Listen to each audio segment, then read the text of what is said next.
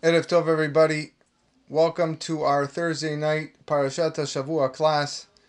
This week's shiur is sponsored by Mr. and Mrs. Jack and Biba Ben Kesus in memory of Mr. Yosef Maman Zichrono, Mr. Yosef Ben Maman Zichrono Libracha. Tihi Nafsho Tzura B'Tzora Chaim. And Bezrat Hashem, the words of Torah that we say this evening shall be bring an aliyah for his neshama. Tonight we are studying Parashat Shelach Lecha, the parasha that contains one of the more difficult episodes to understand. The episode of the Meraglim, the spies. We are going to explore this epic failure of the Meraglim who were sent out to scout the land of Eretz Yisrael. The Torah tells us, Shelach lecha nashim veyaturu et Eretz Kenaan, asher ani noten livnei Yisrael. HaKadosh Baruch Hu tells Moshe, send men to spy out Eretz Yisrael, the land that I'm going to give to Bnei Yisrael. Ish echad lemate avotav tishlachu kol nasi bahem. Each man from his father's tribe shall you send, every one a leader among them. The text makes it very clear that these meragelim, these spies, were not ordinary men. These men that were delegated were leaders among their tribes. They were men of stature. And the Torah attests to this fact but in the following pasuk that states, Vayishlach otam Moshe mimidbar paran al pi Hashem kulam anashim rashe bnei Yisrael hema. They were distinguished men. Anashim connotes a lashon of importance, of superior individuals. And they were leaders of Bnei Israel, which makes the events that followed all the more surprising and difficult to comprehend. More specifically, how did men of such outstanding character fall so easily and become prey to the evil inclination, the Yetzer Hara, which caused them to speak evil of the land of Eretz Yisrael, the special land that HaKadosh Baruch Hu promised to give to the descendants of the Holy Avot. Clearly, the Meragelim were subjected to this daunting task, and they were not able to withstand the Nisayon, the test that came as a result from it. It's evident from the Pesukim that Moshe Rabbeinu anticipated that they were going to face a very, very severe challenge. And that's why the Pasuk tells us, Vayikra Moshe leHoshea bin Nun Yehoshua, that after listing the names of the men, Moshe Rabbeinu changes the name of Hoshea bin Nun to Yehoshua. And Rashi comments very famously, one of the most famous Rashis in the entire Torah. What's Yehoshua? The Yud Hey at the beginning is Yah Yoshiacha Me'asata Meragelim. That may HaKadosh Baruch Hu save you from the plot of the Meragelim, of the spies. In other words, a task that they faced was so trying and so difficult that Moshe felt it was necessary to pray on behalf of Yehoshua, his most trustworthy student and disciple. A question that many commentaries are bothered with is, why didn't Moshe, the greatest of all Nevi'im, see fit to pray for the success of the other Meraglim, so that HaKadosh Baruch Hu would save them all, and not just Yehoshua, save them all from the Yetzer Hara. As we know, because of this horrible sin, the people were not permitted to enter Eretz Yisrael as originally planned, so it would make sense for Moshe Rabbeinu to save everybody and pray for everybody. Why just Yehoshua? With your permission tonight, we are going to explore this story in a much deeper light, in the words of the Arizal. This explanation is well known for those that have studied this story in depth. We are going to look at the story in a little bit of a surface level, even according to the Arizal, surface level may be quite deep, but then we're going to take it even deeper.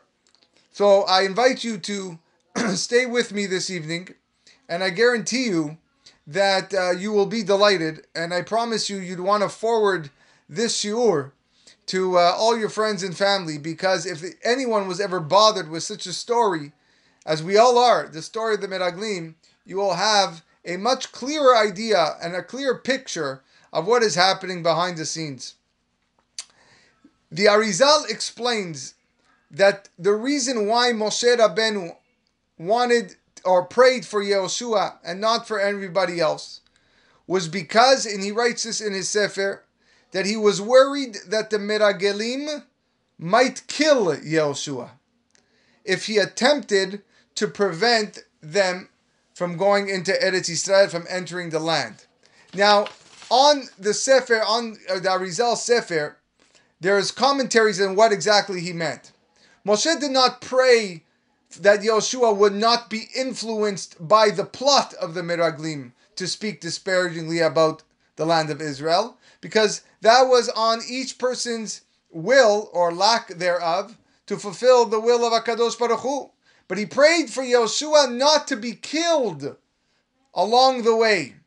The famous disciple, or not, it's not a direct disciple, but commentary on this Sefer, Rabbi Shmuel Vital writes, and he says that, and I just quote in English, that you can judge the actions of the Meraglim actually lekaf sechut, in positive terms, in a positive sense. They spoke negatively about the land of Israel so that they should not enter Israel. Why is it that they didn't want them to enter Israel? Because they found out about the prophecy of Eldad Umeidad, the two prophets who were prophesying that Moshe Rabbeinu was going to die and Yehoshua was going to take over. Moshe will die, Yehoshua is going to take them in.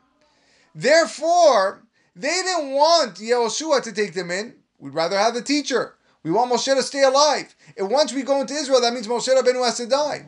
So it's preferable to kill Yehoshua and prevent Bnei Yisrael from entering the land, and therefore Moshe Rabbeinu will remain alive as well. So therefore Moshe Rabbeinu found out that this was what they were plotting against, and they said, Ya Yoshiacham me'atzat Meraglim, may God save you from the plot of the Meraglim. Now, let's just pause right here for a moment and put all cards on the table. Even if we actually concede that the Meraglim committed a sin lishma, for the sake of heaven, l'shem shamayim, because they really wanted Moshe Rabbeinu to stay, they still deserved punishment. They committed a chilul Hashem, mamash a chilul Hashem. God says do something, you do something else. They contradicted HaKadosh Baruch Hu, and what who promised us is Eretz Zavat Chalav Udvash, and then they're coming back and they're saying it's not so. So we just because they may have done this Averah Lishma doesn't mean that they are not worthy of punishment. So according to the simple explanation of the Arizal, we've explained why Moshe Rabbeinu only prayed for Yehoshua and not for behalf of the other spies. But now, in that same Sefer, he brings a deeper explanation in which he presents the mission of the Meraglim in a totally different light. He brings to our attention a nuance in the text regarding who the Meraglim were when stemming from their tribe, the princes. And he quotes Ephraim and Menashe. Ephraim and Menashe are the two sons of Yosef. Now, if you pay close attention, if you look at Shevet Ephraim, what does the Torah say? Lemate Ephraim Hoshea bin Nun. The spy, the Meragel for the tribe of Ephraim was Hoshea bin Nun. Whereas with regards to Menashe, it says Lemate Yosef, Lemate Menashe, Gadi ben Susi. There is a correlation, there is a relationship to Yosef when listing the Meragel, the spy for Shevet Menashe.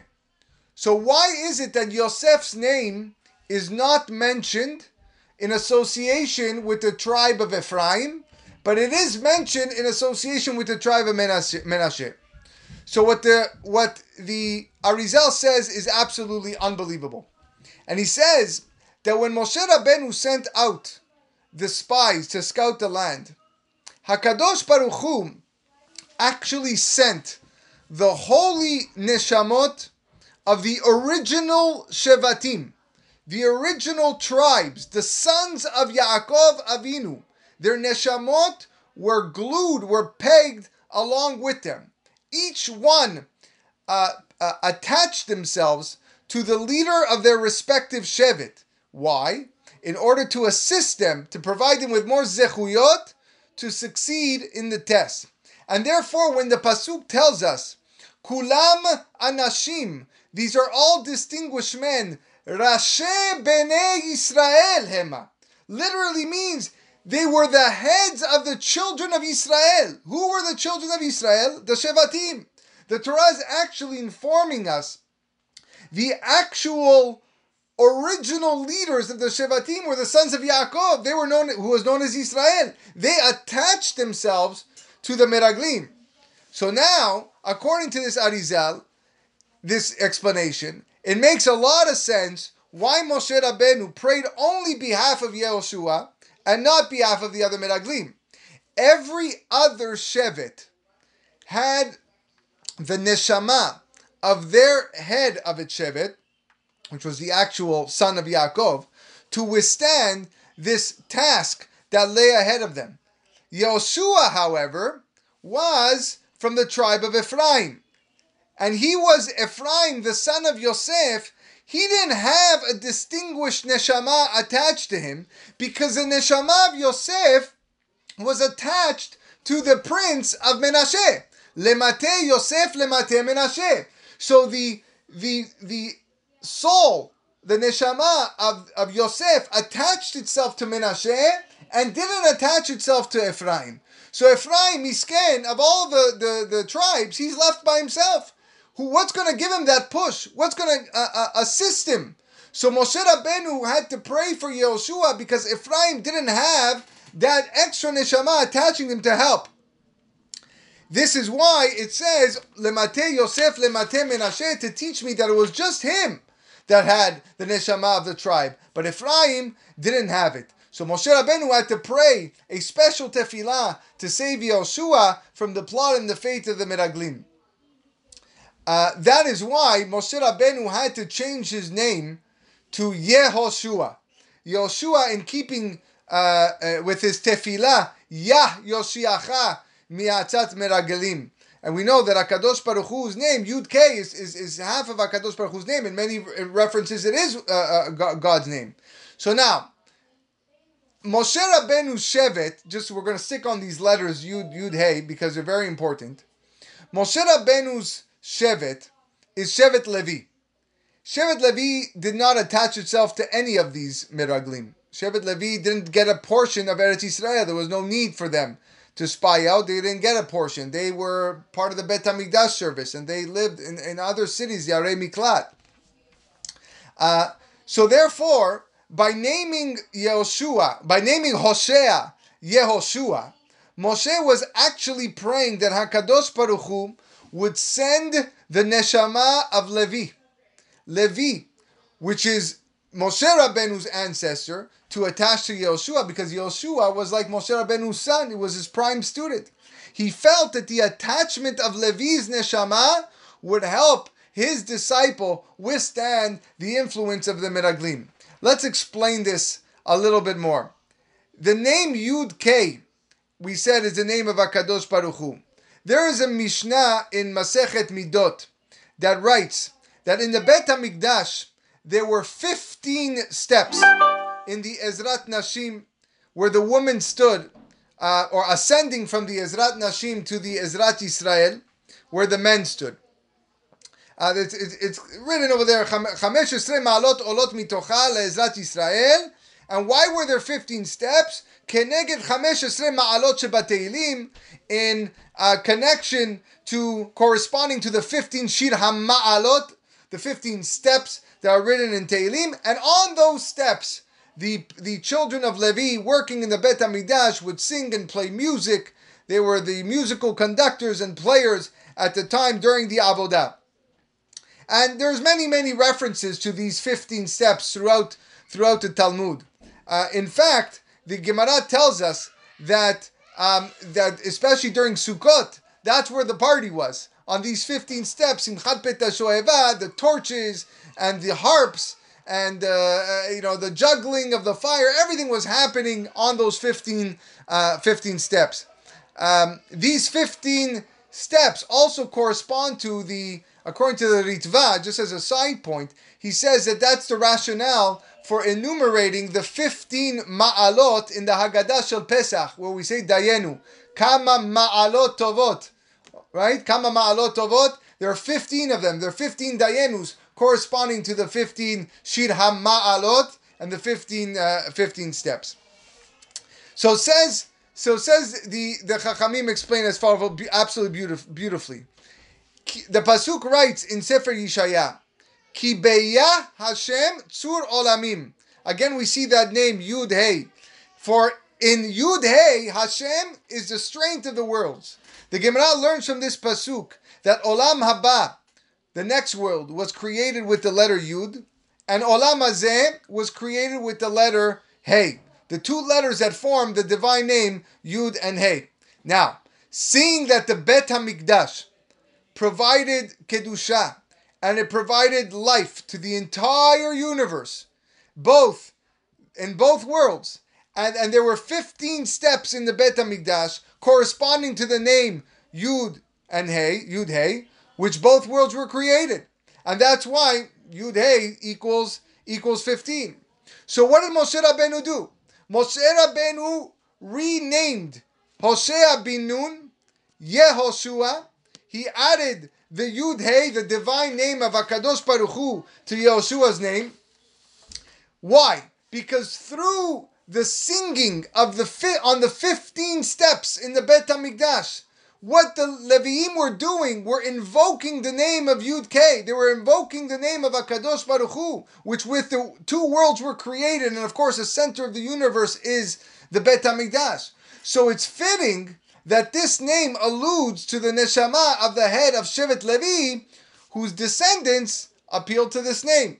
And he was given, so Moshe Rabbeinu's tribe, Levi, says, I gotta help my student, Yehoshua. Misken, he's got no neshama. I'm going to pray and bring the Yud K represented by Shevet Levi, who sang on the Yud K Ma'alot, the 15 steps. I'm going to attach it to Yehoshua so that he can be saved from the Atzat Meraglim. I want to just share with you something that I'm not going to pretend I know much about, but I know a little bit about. There is a concept that we often mention in our classes, and you've probably heard before, the concept of Gilgul. Gilgul is a reincarnation. What exactly happened with the neshamot of the original Shevatim that attached themselves to the Meraglim? So there is a difference between a Gilgul, a reincarnation, and an Ibur. An Ibur is an attachment to the Neshama. A reincarnation, truth is, we're all reincarnations. Are reincarnations. And we're here to fix a mistake that we had in our previous body. We're here to correct a blemish or a shortcoming of our prior incarnation. The soul enters the body on the day of birth and doesn't leave until the day of death, and it has to experience all types of affliction and suffering in the physical body, okay? And death is also part of the affliction. And then we hope to make a tikkun of that blemish that happened in our previous life. And then if we manage to finish the tikkun, then the neshama stays next to HaKadosh Baruch Hu. Now, occasionally, however, the neshama of a tzaddik descends to Olam Hazeh. It ascends to this world, but it doesn't become a reincarnation and enters the body. It simply attaches to a person to help him through a difficult situation, or a trial, or a nisayon. And it's not there to rectify or fix a blemish or a stain that the person has. This is called ibur, to temporary help in a person's time of need. So now, If the neshama of the tzaddik derives pleasure, and what the person is doing is great, and this ibur is experiencing pleasure and benefit because he's performing mitzvot and he's passing his test, amazing. It'll even remain within the body for a short period of time until it leaves. But if this ibur, if this neshama attaches to the body, and the person, God forbid, sins and doesn't do what he's supposed to do, behaves improperly, doesn't pass the test, then that ibur, that neshama runs away, flies away, it's gone. And I don't want to be a part of this. So the Arizal explains. Let's go back to the Meraglim. The neshamot of the shevatim, we said that joined every one of their respective shevet to help them through the trial. They didn't enter the shevatim as a gilgul, as a reincarnation, but rather as an ibur, as a attachment to the shevet. They attach themselves temporarily to see if they can withstand the test.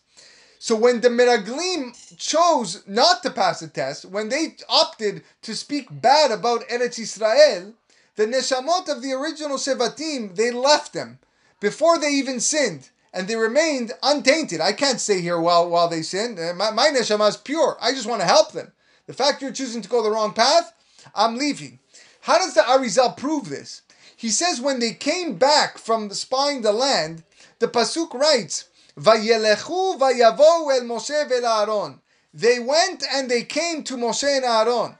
The Arizal asks, why does it have to say vayelechu and they went? The Torah already told us in the previous pasuk that they came back from Israel after 40 days. It should have just said vayavo el Moshe vel Aaron. They came to Moshe and Aaron. Why does it have to tell me that they went?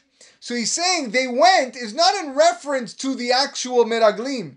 The word vayelechu and they went is in reference to the neshamot of the shevatim, is in reference to the ibur, the attachment.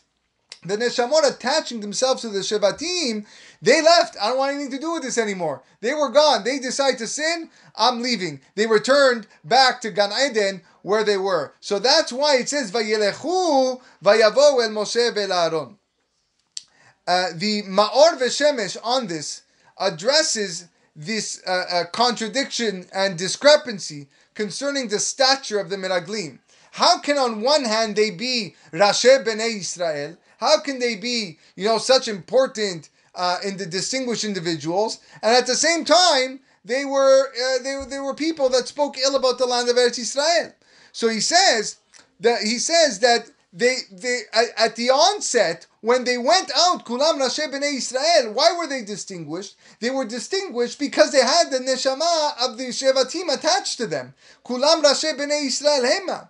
But once they began to speak ill, the neshamot left, and then they came back, and they were not on the same level. So that's so already when they embarked on the mission, okay, they were in of themselves they were not good. They were only really considered distinguished because they had the neshama attached to them. And when they came back and the neshama wasn't attached to them, they were just the average Joe, I guess, that was chosen to go to on this search, on the mission.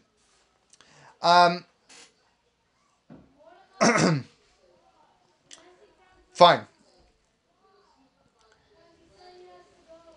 Why was Kalev? We're going to get back to Yoshua soon.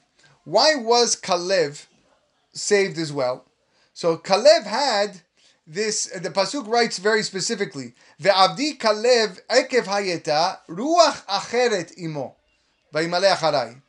But my servant Kalev, because a different spirit was in him, he followed me wholeheartedly, unlike the other ones. So the Arizal explains that the other Meraglim, the other 10, or the other 9, mind you, the other 10 had a different neshama related to the shevatim, but they didn't attach themselves to it. They chose to forgo the holiness of the neshama attached to them. But Kalev had something special about him. He had the ibur of Shevet Yehuda, because he came from Shevet Yehuda. And as that ibur was so strong that he didn't sin. And that's why he was able to fulfill the mission properly and not fall into the trap of the Meraglim. Yoshua was saved because Moshe Rabbeinu prayed for him. Kalev was saved because he had to go to Me'arat HaMachpelah to pray by the Kivrei Avot, Avraham, Yitzhak, and Yaakov, and he didn't sin with the evil thoughts that came with the other Meraglim. With all this in mind, we're going to go just one more step deeper, and you're going to see how things are going to connect. In a previous story, also brought down by the Arizal. There is one other place in Chumash where the word meraglim is used, not in this week's Pirasha. The word spies are used. You may be thinking to your head, trying to recall that situation and that episode, but the episode was actually with Yosef and his brothers. When Yosef went down to Mitzrayim, when Yosef's brothers went down to Mitzrayim to purchase grain during the famine and the drought, what does Yosef tell the brothers? He tells them, Meragelim atem. You are spies. Lirot et ervat haaretz batem. You have come to see the nakedness of the land. You have come to see the nakedness of the land. That's very surprising. Yosef intended to make them squirm, I understand, and make them feel uncomfortable and suffer, you can call it, for the sake of for what they did to him and for selling him to Egypt. Fine, makes sense. But Yosef was Yosef a tzaddik. He was a paradigm of what we call a righteous individual. Why would he violate the kedusha of his speech? Why would he say something like that to his brothers when it's not true? They're not spies. He knows who they are. They're coming to get food. How could he utter a phrase that was a lie when he's fully aware that he wasn't that they weren't a meraglim? Rabotai, based on what we learned just now by the Arizal, Yosef actually spoke the truth. He wasn't lying. He was hinting to his brothers, all of them that were present, that they were destined, they themselves, their neshama, was destined to act as an ibur, to act as an attachment to the future meragalim, who were delegated to scout out the land of Eretz Yisrael in the future. So what Yosef was actually telling the brothers is, Meragelim atem lirot et ervat haaretz batem. You are going to attach to the meraglim in the future, who are going to see Eretz Yisrael as an undesirable place, as a frightening place. Ervat haaretz is a lashon of negativity. It's not a positive term. This is what's going to happen. Now, what did the brothers respond to Yosef? Yosef lays down this accusation and he tells him, you are meraglim, you are spies. Now Yosef knows that he's referring to the future. What do the brothers respond? Lo hayu abadecha meragelim. Your servants were never meragelim, referring to themselves. Meaning what? The brothers are saying, we never took part in that future spy mission. We attached ourselves to the spies, but when they came back to speak negatively of the land, our neshamot that were attached, we took off. We left. We didn't want anything to do with it. So look what's happening here. Yosef and the brothers are having a conversation in Egypt that is foreshadowing what is taking place a few decades in the future. So maybe even a few centuries in the future in the land in the desert. Yosef is telling the brothers, you guys are spies, in reference to you're going to attach yourself to those meraglim and be a part of it. The spies are saying, no, we're not spying the land, meaning we left the meraglim. Our souls picked up and took off because we wanted anything to do with it. Nevertheless, we have to explain what was Yosef's purpose for even mentioning to his brothers that they were destined to attach themselves to meraglim. Why even bring this up? There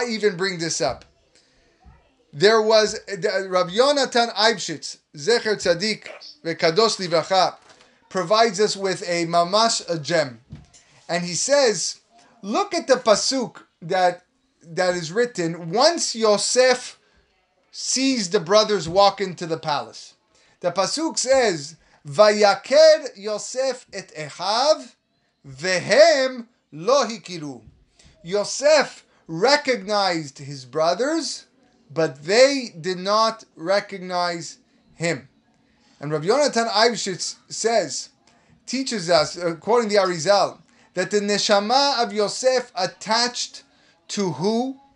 To one of his descendants. It attached himself to one of the descendants named Yerovam ben Nevat. Yerovam ben Nevat came from Shevet Ephraim, which Ephraim was one of Yosef's sons. So one of the great grandsons of Yosef was named Yerovam ben Nevat. He was the first king of Melech Yisrael when the kingdom split. Shlomo HaMelech had a son, Rehovam, but at that point, Yerovam became Melech Yisrael and Rehovam became Melech Yehuda. Yerovam was one of the most evil men to ever live. The Gemara tells us he has no chelek in Olam Haba, even though he was a Jewish king. So the neshama of Yosef actually attached itself to Yerovam ben Nevat, probably to try to assist him. Like we said, the reason why neshama attaches to someone is to assist a person into getting through the trials and the nisyonot that he has to go through. But before Yerovam sinned with the Avodah Zarah, because he placed Avodah Zarah throughout the land, Yosef's neshama abandoned him. Like we said, the ibur will not stay when the person decides to go in the wrong direction. The ibur will leave. Says Rabbi Yonatan Eibshitz that this is why the Shevatim wanted to kill Yosef. Please don't unmute yourself. Thank you very much. It's a little bit distracting. Why did the brothers want to kill Yosef, but ultimately they sold him to slavery instead? It's because the brothers saw Beruach HaKodesh that the neshama of Yosef was going to attach itself to one of the most evil Jewish men to ever live. And they said, why are we going to have our brother attach himself to a Ovdei Avodah Zarah, a man that it's going to bring the whole Jewish nation to worship idols? How can we let this happen? Better we kill him. Okay, we're not going to kill him, but let's sell him to Egypt instead. Let's get him out of here, so maybe he'll intermarry, and he won't, and then we'll lose him forever, so that his neshama doesn't attach to Yerovam ben Nevat. But what they didn't see was that prior to when Yerovam actually worshipped the idols and caused the Jewish people to sin, Yosef's neshama took off. That's what they didn't see. Yosef saw future events more accurately and completely. Yosef saw in the future that his brothers were going to be the Miraglim.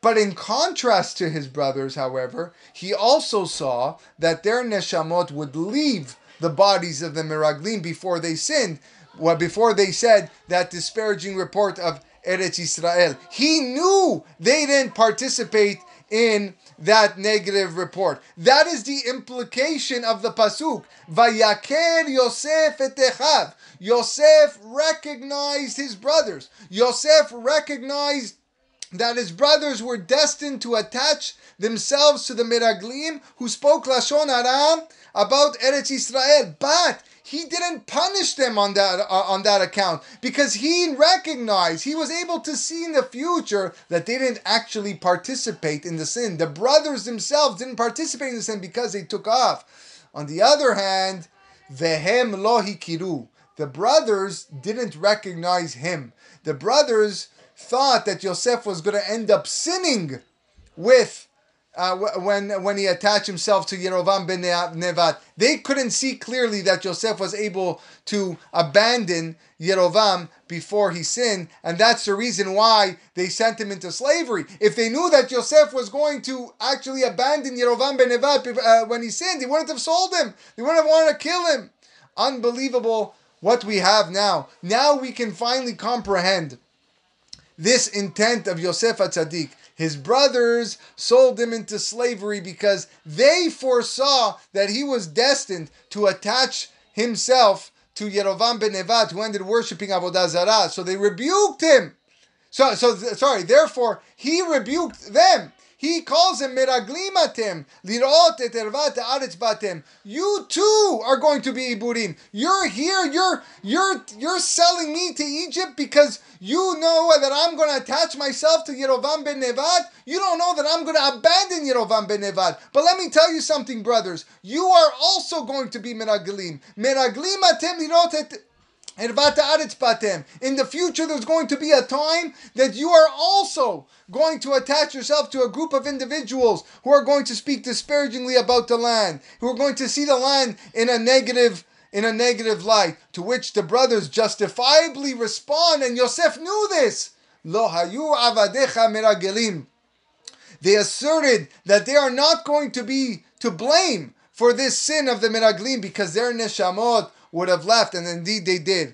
And in this manner, he informed them that they had judged him improperly, and you shouldn't have sold me to Egypt. While it was true that I was destined to attach myself to Yerovam ben Nevat, Yosef is telling them, to help him overcome the Yetzer Hara of the Avodah Zarah, I did not remain with Yerovam. Once I saw that he was not going to change, I left. And just as they would leave the meraglim prior to the sin, so too he would leave Yerovam prior to the sin. And with this awareness, the Shevatim made peace with Yosef and acknowledged his status as Sadiq Yesod Olam. Rabotai, this is the story of the meraglim. Now you know why Moshe Rabbeinu had to pray for Ephraim. He had to put, for Yoshua, who came from Ephraim, he had no shevet to help him. He had no shevet, so he needed to bring Levi, his own shevet, to attach himself.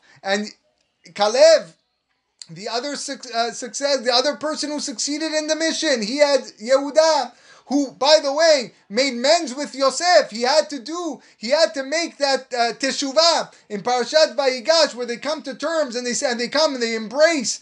They had to do that, otherwise Kalev wouldn't have been successful either. So it's no coincidence that the two Shevatim that were represented by the spies that were successful, Yehuda and Levi, were the ones that either A, Levi was not involved, did not have that neshama go there and attach because they didn't possess a land of Eretz Yisrael. So Moshe Rabbeinu's direct influence helped Yoshua, and Kalev ruach acheret imo. He had a Yehuda who made amends with Yosef HaTzadik. This is what we're dealing with over here, and look at how it all connects. How the story of Yosef and the brothers, meragelim atem, lo hayinu meragelim, we were not spies. It was all destined to take place again in the future. But that's how Yosef was able to rebuke them. You sold me because you thought I was going to follow the evil path and attach myself to an evil man and stick with him? Well, you should know that in the future, that's going to happen to you too. But just like you were able to get out of the spy mission, I was also able to get out of Yerovam ben Nevat. And that's how they made peace together. And that's what we wait for. Although we still are here in Galut, waiting for the Mashiach, that tikkun, that in a way we're still suffering with that sale of Yosef, but nevertheless, the sin of the Meragelim, which indeed, speaking negative of the land, took place on Tisha B'Av, which was obviously the infamous date of the destruction of the Bet HaMikdash, which combines, we said, the two worlds, the center of the universe, the 15 steps of Shir HaMa'alot that the Jewish people sang and danced, and there was so much holiness that we hope to come back soon. This is what we pray for every day. We pray for shalom amongst the Jewish brothers. We pray for people to seek peace and amend all their differences and come to a point in their life where everything is good. And Bezrat Hashem, by studying the Torah, and we see here a perfect example of how one story in the Chumash, a story that bothered so many people, how can people do this? How can they stoop so low? Rashi Bnei Yisrael Ema, they were distinguished individuals. They were distinguished individuals because of the neshama of the Shevatim.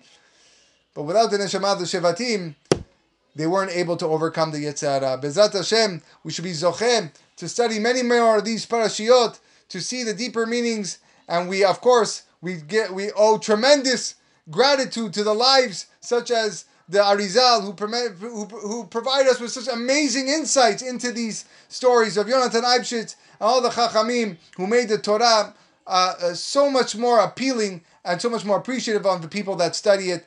Thank you very much, everyone, for joining us. Wishing you all a Shabbat Shalom U'Barach.